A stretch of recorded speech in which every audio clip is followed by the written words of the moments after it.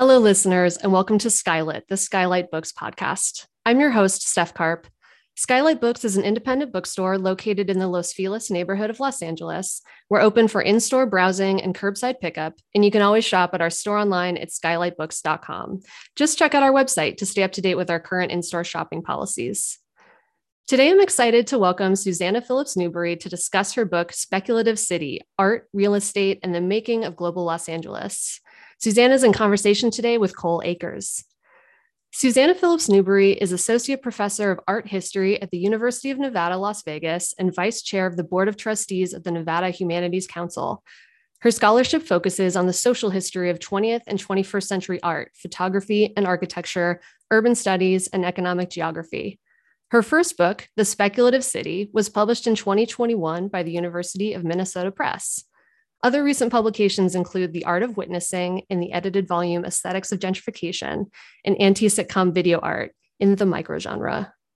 Cole Akers is Senior Curator and Special Projects Manager at the Glass House, a site of the National Trust for Historic Preservation in New Canaan, Connecticut.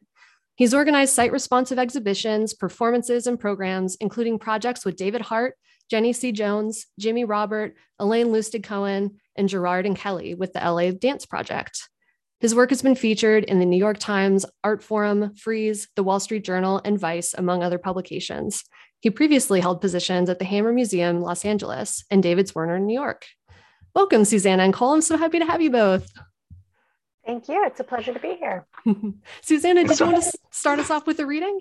Yeah, I'd love to. Art on Fire. The photograph is pure speculation. Like a composite or a storyboard, its image shows a shift of scene.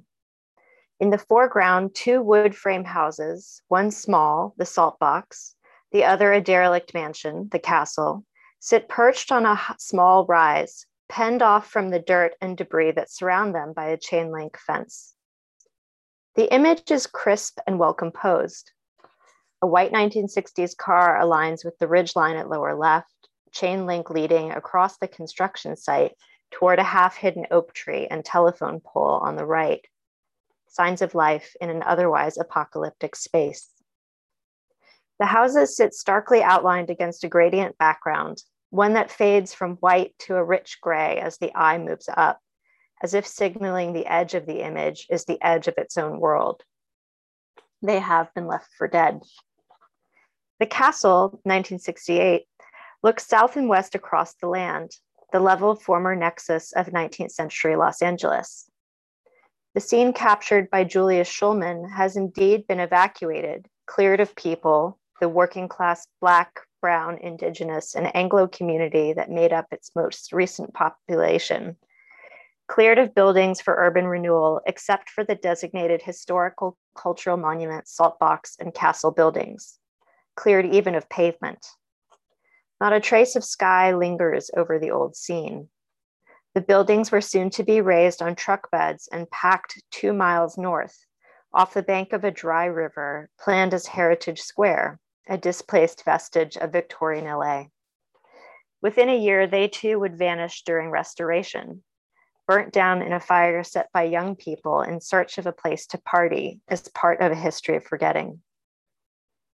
Despite its mournful capture of endings, the photograph also sees the future.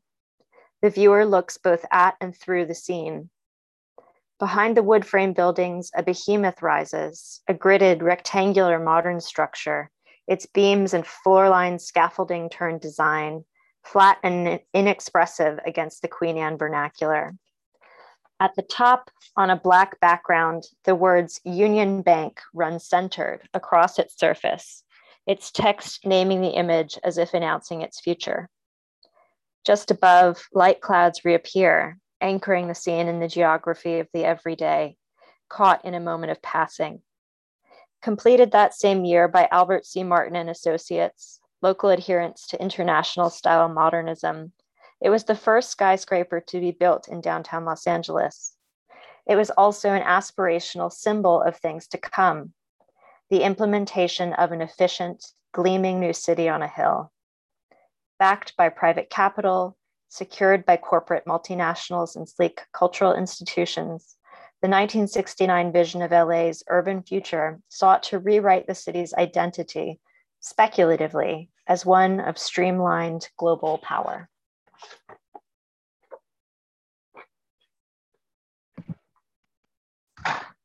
Hi, Susie.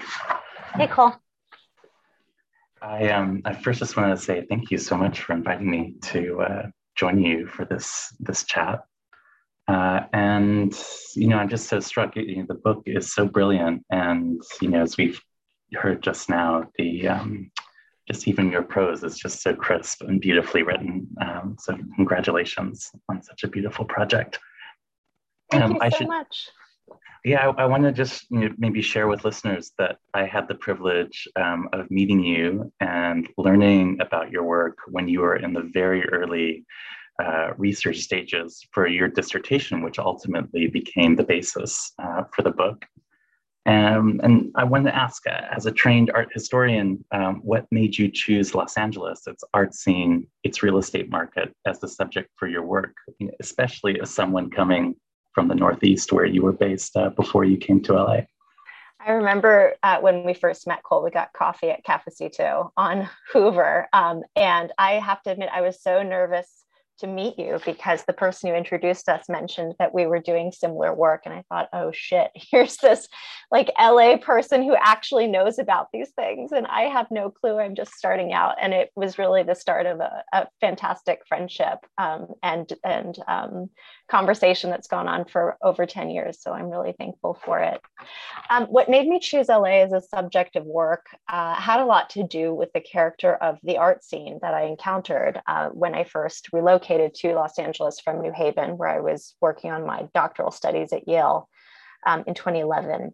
What seemed really exceptional about the art scene in comparison to New York or elsewhere was that it seemed incredibly collaborative, young, friendly, and most importantly, based in pedagogy. For a long time, there was a sort of rap on LA and its artists that they weren't really able to devote their full time to making art in a serious way, like people in New York or Europe could. Instead, they had to teach for a living. And of course, teaching is often understood as a devalued practice within sort of the higher end of the cultural sector. But what I liked about it was it meant that artists were used to relating to lots of different kinds of people. They were open to influence, especially from younger generations, whether they turned out to be fine artists or not. And they were extremely well-versed in the life of the city. So for those reasons, LA became a really interesting counterpoint to what I had learned thus far as an art historian and as a student of contemporary art elsewhere. Another reason that I chose LA was that I am from Brooklyn, New York. I went to college in Ohio. My life until that point had really been based on the East Coast and in geographic places in the US and elsewhere that had been developed and fully built out a long time earlier than LA had. And so when I began researching this project, which began with the photographs by the artist Louis Baltz discussed in chapter 2, I was naively just shocked by what California looked like. To me, it looked like nothing. It looked like strip malls and it looked like stucco. It looked really confusing. And when I came to LA on vacation and I was driving or was driven around in 6-lane traffic, of course, my first thought was, this is horrible. How do you ever connect with anyone? And so arriving in LA and meeting artists like I just described really helped dispel that myth and spur my curiosity even further. Another reason was that I was in my late 20s. I wanted to move somewhere new. And it seemed like a great time simply to move somewhere warm and diverse and politically progressive. And for all those reasons, LA became where I decided to start this new chapter of my life, but also where I decided to situate my research. Well, selfishly, I'm really glad you made that decision, not only for this wonderful book, but certainly for all the wonderful things that you bring to Los Angeles and the West Coast. Your book really persuasively synthesizes art historical analysis with social history and what you call a forensic approach to bureaucratic and financial documents, the records that document real estate transactions. How did you conceive of the methodology for the book, and how did you negotiate, the sort of seemingly disparate audiences that the book seems addressed to? On the one hand, both art historians, but then on the other, scholars of urban history. So as listeners might have heard in the introduction, it's a bit of a curious book. It's about works of art. It's also about urban development and urban planning. And when I began this project, I would tell people that, and they would say, art and real estate, like, how did those go together? I've never heard of such a thing. To me, it seemed quite normal because, as I said, I grew up in a big cultural city, New York, and saw the ways in which across various different levels in media, the existence of a strong cultural sector, especially including fine artists, seemed to correlate with change at the urban structural level of the neighborhood quite rapidly. One of the reasons that I took the approach that I did, which does marry traditional art historical analysis of works of art, intentions of artists, and the implications of formal choices in creating imagery or objects for a viewer, and a more traditional background for urban studies, which involves examining everything from tax policies to building permits to city council meeting minutes, was that I wanted to be able to substantiate the work that I do as a describer of visual phenomenon with concrete evidence that could be used in a productive way by everyone from a public servant to a fine artist in understanding the roles that art plays in the life of the city. We talk about method, and I think for some listeners that seems like a sort of academic pursuit and perhaps kind of boring. And I usually find methodology pretty boring as well. But you use the word forensic, which is one that I use to describe my own method as well. I think listeners might be familiar with the idea of forensics, most importantly from like TV shows like CSI. On that understanding of forensics, an investigator uses the after effects of an event in concrete, observable details to reconstruct the activity to lead to that event. So it's a kind of reverse engineering of outcome. However, within art history and also importantly within geography, and especially within global studies of the geography of conflict, forensics tends to mean something else. In my case, forensics as a term derives from the work of the architect and theorist A.L. Weitzman, who teaches at University College in London. He describes forensics as techniques and technologies by which things are interpreted, presented, and mediated into political agency. What he means is that, in a similar way to my first definition, you can take something like a building in the middle of the desert with no surrounds, it's just a warehouse. And by observing the building, tracing the activities of movement into and out of the building, digging up permits and other forms of bureaucratic documentation that seem negligible, like 20 pounds of sand were poured on this site at that day, you can uncover the potentially political significance of what seems to otherwise be an ordinary, banal, and irrelevant outcropping on the land. Weitzman uses this in his work specifically to talk about the politics of the built environment and transfers of power in the Middle East, especially between Israel and Palestine, where building itself is an incredibly controversial political project that aligns in some ways with apartheid and genocide. In my case, what I'm thinking of in terms of forensics is as a theory by which artists and historians can understand nonlinear historical contingencies that frame art with an ethics of agency. So I'm looking specifically at how we can trace together these banal pieces of information to understand art, not just as the product of someone's own intent, not just as something that delights and fascinates the viewer, but something that's intricately tied into the real world and whose making and exhibition and afterlife at a point of sale or in a collection or elsewhere has ramifications for how the world operates.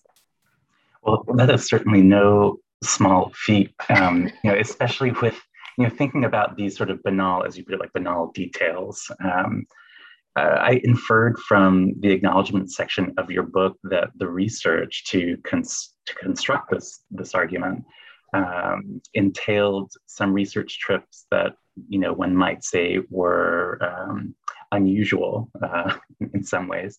And I wonder if you could share some of those stories of your research. For example, you wrote something about having to track down telephone books, I think, in an archive in Orange County, but you can tell better, of course. Yeah, I was at the Orange County Archives, which are at the county seat. And this is an example of how these sort of unconventional modes of research, especially for art history, can turn up great surprises. Municipal archives are places where the history of people in location live.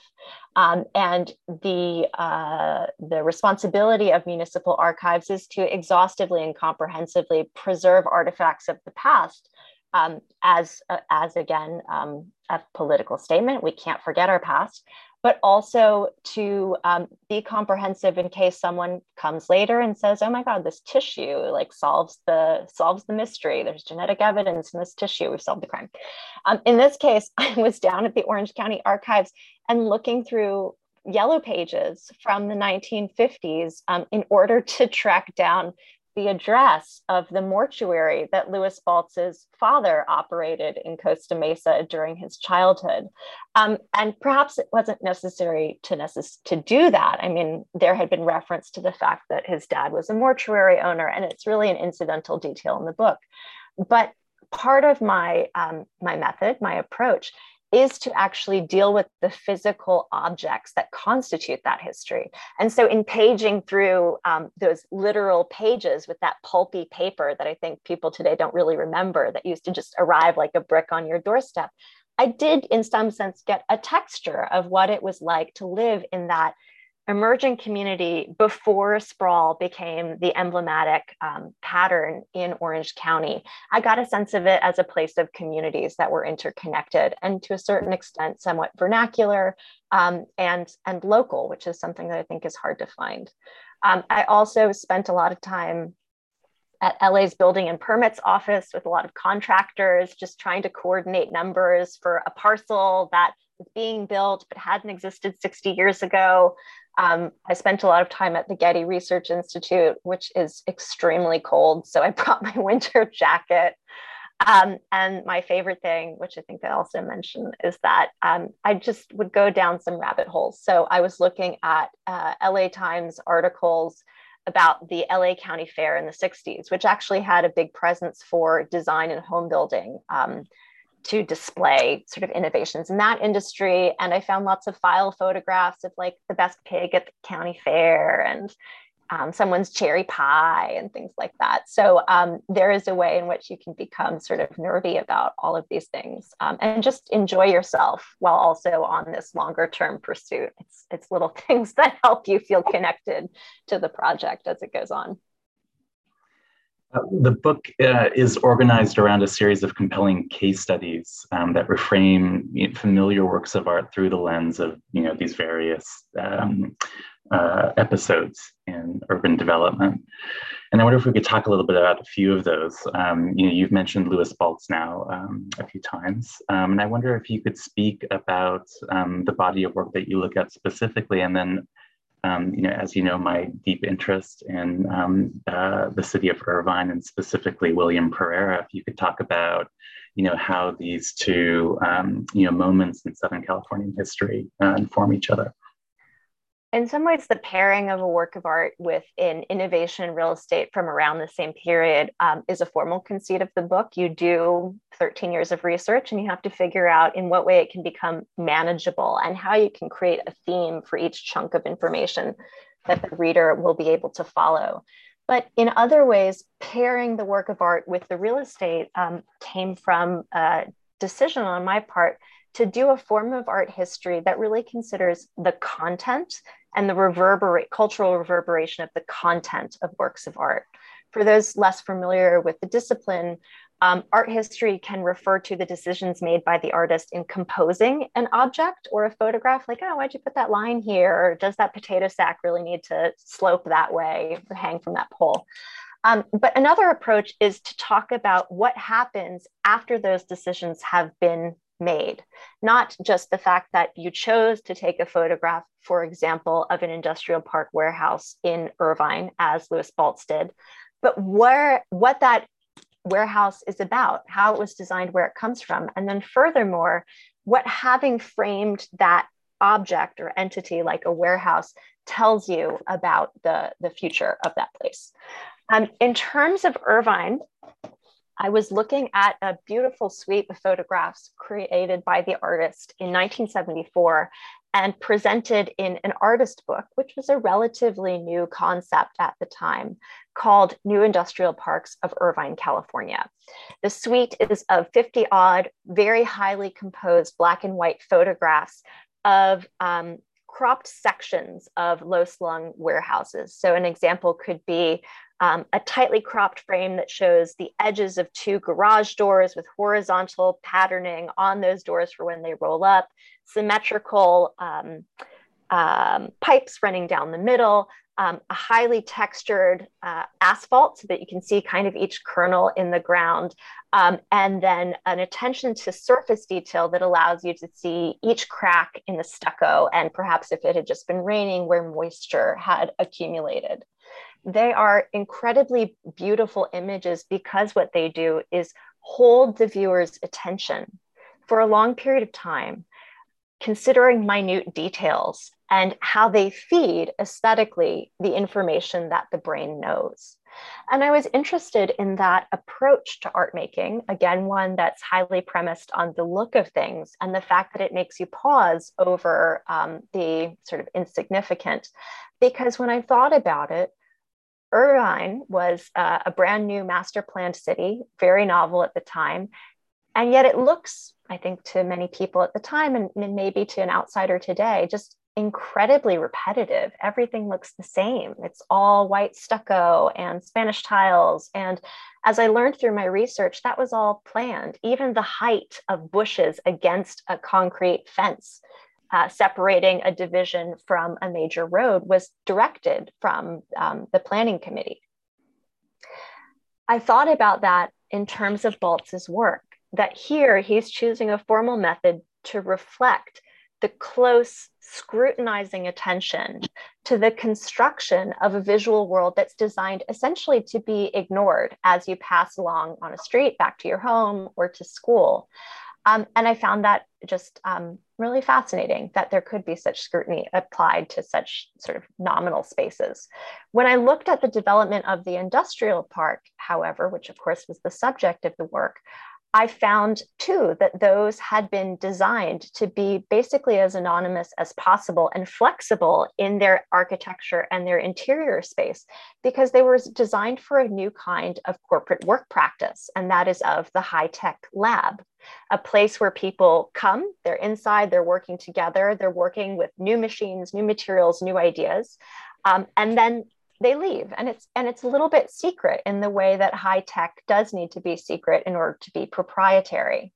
I furthermore learned that in Irvine at the time, the city planners had anticipated that they needed to build this tech sector in order to make Irvine an economically as well as culturally viable place surrounding the university that was put in at the same time. And one of the major industries that those warehouses housed was the production of semiconductors and other little tiny bits of high tech that in effect allow for people to communicate electronically. So sub-notice, under the radar, without a visual appearance, but allow communication to happen. And so on formal subject, content, and theoretical levels, it seemed that these photographs and the real estate solution that they depicted actually contained a lot of information that collapsed what it looks like, what's happening under the surface, and what the plan is to create that region as a dynamic node in the future of the state and also of the regional economy. I think you'd also asked about Pereira. Pereira, as an architect, was in Los Angeles for a long time, especially starting in the 30s. He trained at USC with a number of emigres from Europe around the time of World War II, including the famous mall developer Victor Gruen, whose work is all over the Los Angeles area. And he won the series of commissions in the 50s for a number of important public works projects, including the renovation of Bunker Hill downtown, where the Disney Concert Hall and MoCA and the Broad are now, the design, the master plan for LAX, and also the design for the UC Irvine campus and for the city of Irvine. His work as an architect at this point was specifically about the movement of people across facades behind which activity happens. So he's also very much interested in issues of circulation, of how information and the growth and production of information needs sort of clandestine places to develop. But he's also influenced by another major Hollywood industry, which is the film industry. He had worked as a set designer and cinematographer in the past. And that interest in creating these kinds of false fronts for activity that happens both in front of and behind the scenes theoretically influences his design, which is very heavily ornamental on the outside and kind of empty and flexible on the inside. Another architect that you discuss at length is Frank Gehry, and certainly, an architect that many listeners know well for these very high-profile buildings around the world. And yet, you look at an earlier period in his career in which he is working very closely with artists and institutions. And I wonder if you could speak about some of those projects, particularly in light of how do I put it? And certainly in light of the turbulent developments that are ongoing at those same institutions today in LA. Yeah, so Gehry is best known in Los Angeles for his Disney Concert Hall, which is the sort of fantastic titanium-clad, cloud-like looking building downtown. He's also currently working on a $1 billion+ mixed-use development across the street from the concert hall, and the renovation of the Los Angeles River into a 26-mile park going from San Pedro through downtown. He's exceptionally prominent. His practice is everywhere in Los Angeles. But as you say, at an earlier point in his career, before he had made this move to what people call sculpturalism, which is to create a notably designed megastructure on the outside that stands apart from the skyline, he had been involved and interested in some of the same things that Pereira was. He trained with Victor Gruen, the mall developer. He was at USC making friends with a lot of artists from an earlier generation, like the Ferris artists and others. And through those friendships, getting commissions to build his first structures for those artists, like their studios and their homes. His earliest vernacular style was, I argue, derived from those artists' work. At the time in Los Angeles, there was sort of dual impetus in artistic creation. One was to embrace technology and to use the workings of technological manufacture to influence the output of art, both in terms of its materials and its processes, breaking down each step, creating prototypes, and eventually modeling something bigger. But the other influence was really about the fact that art is an ongoing process. Art doesn't begin when you have an idea, and it doesn't end, when you make your bubblegum sculpture. Art is a series of decisions enacted over time. A lot of the artists that Gehry is working with worked out of their garages or their houses or other slightly interior unfinished buildings that are part of the Southern California vernacular. And so when Gehry began to design homes for them, he took that vernacular of process, of lack of finish, and of raw materials, such as 2x4s and braces and sort of pipes and infrastructure that would be exposed, and began to make bespoke buildings that used those as a visual signature. He also designed his own home in Santa Monica on this way, tearing back the drywall and showing all kinds of interior operations of the building. That became his early signature in a way to align his own practice as an architect. And architecture is famously a practice that is divided between its commercial orientation. You have to build this thing for a client, and its attempts at artistry, ideas and visual presentations that go beyond the functional. He replicates this sort of unfinished look at designs for an exhibition at LACMA in 1968 of the work of Billy L. Bangston, for a series of museums and other projects he works on in the 1970s.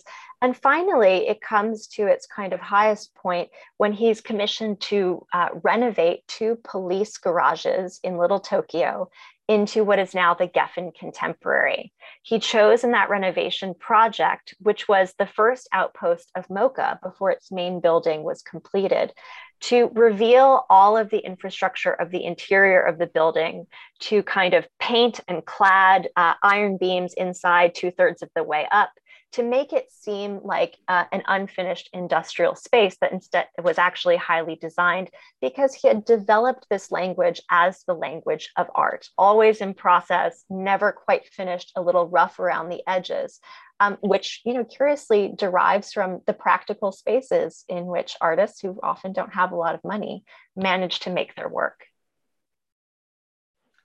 I wonder if we could switch gears a little bit and talk about, in the book, you mentioned that that your book is born in some ways in the wake of the 2008 global credit crisis, in which contemporary art emerges as a financial asset to fuel private wealth and urban gentrification. I wonder if you could speak about that moment and how it inflects your research and the work.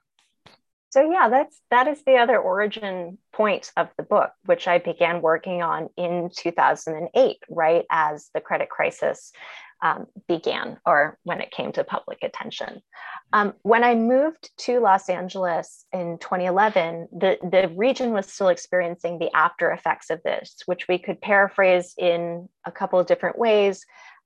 As banks had made a lot of money off of providing home mortgages to buyers with little outstanding financial resources, they also began developing a series of financial products that would capitalize on those low mortgage investments by adjusting the rate of interest that they would have to pay off over time, without necessarily educating or disclosing to consumers that this was the plan.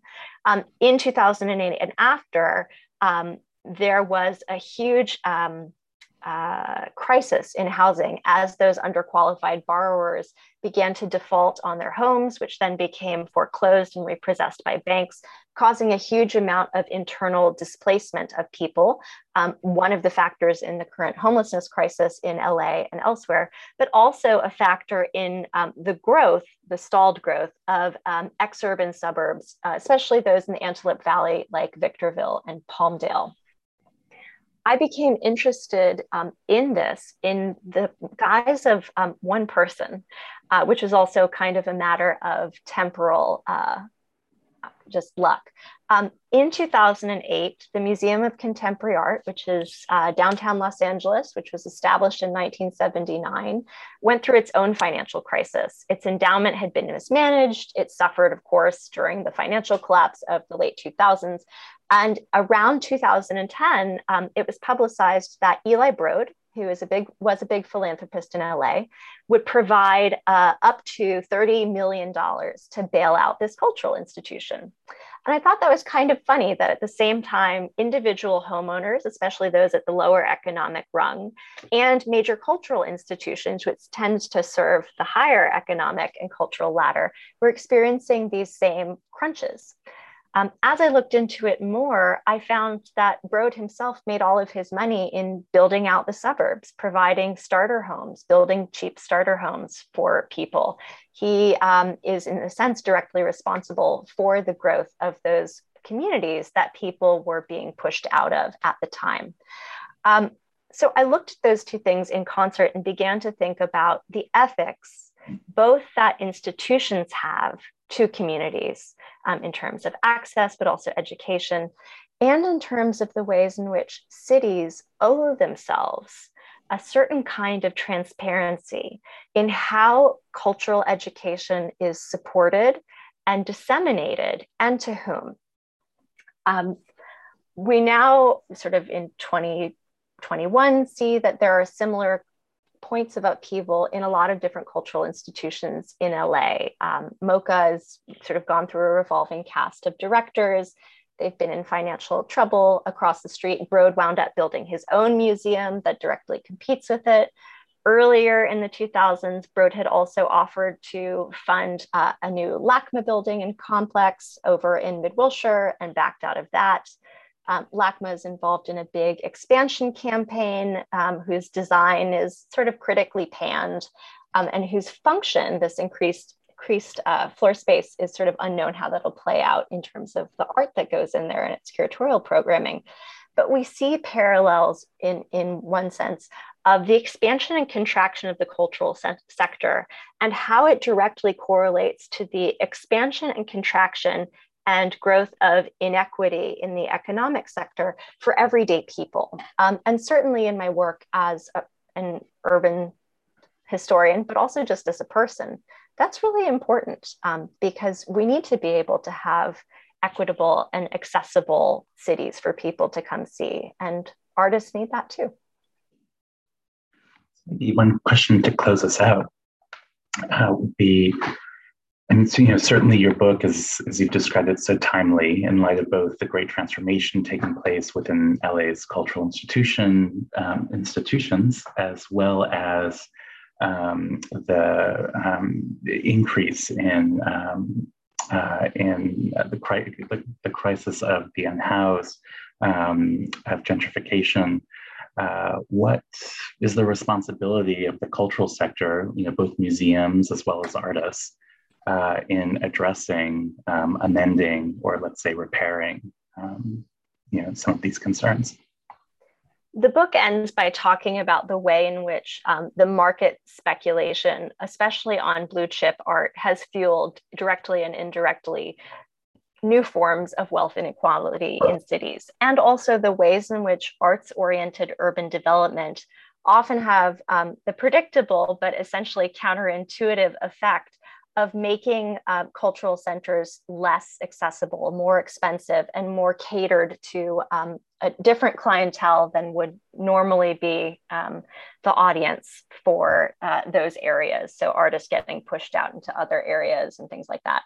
I talk about this in further research, most notably in an article I wrote about the Los Angeles artist Susan Silton and her travels throughout downtown LA as a building owner, an artist, and as a performance artist, curious and interested in gathering people to witness sort of banal sites of change, like the closure in one instance of the 6th Street Bridge spanning downtown LA and the flats of Boyle Heights, which had become a flashpoint for art-based gentrification in the 2010s.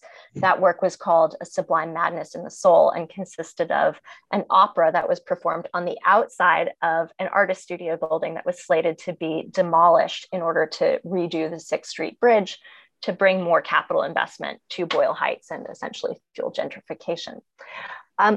One of the other things that I think is relevant and important when we think about the responsibility of the cultural sector to serve the city is that the cultural sector, especially the arts sector, has a reputation of being funded by single people, these big philanthropists that come in and generously say, here's $30 million.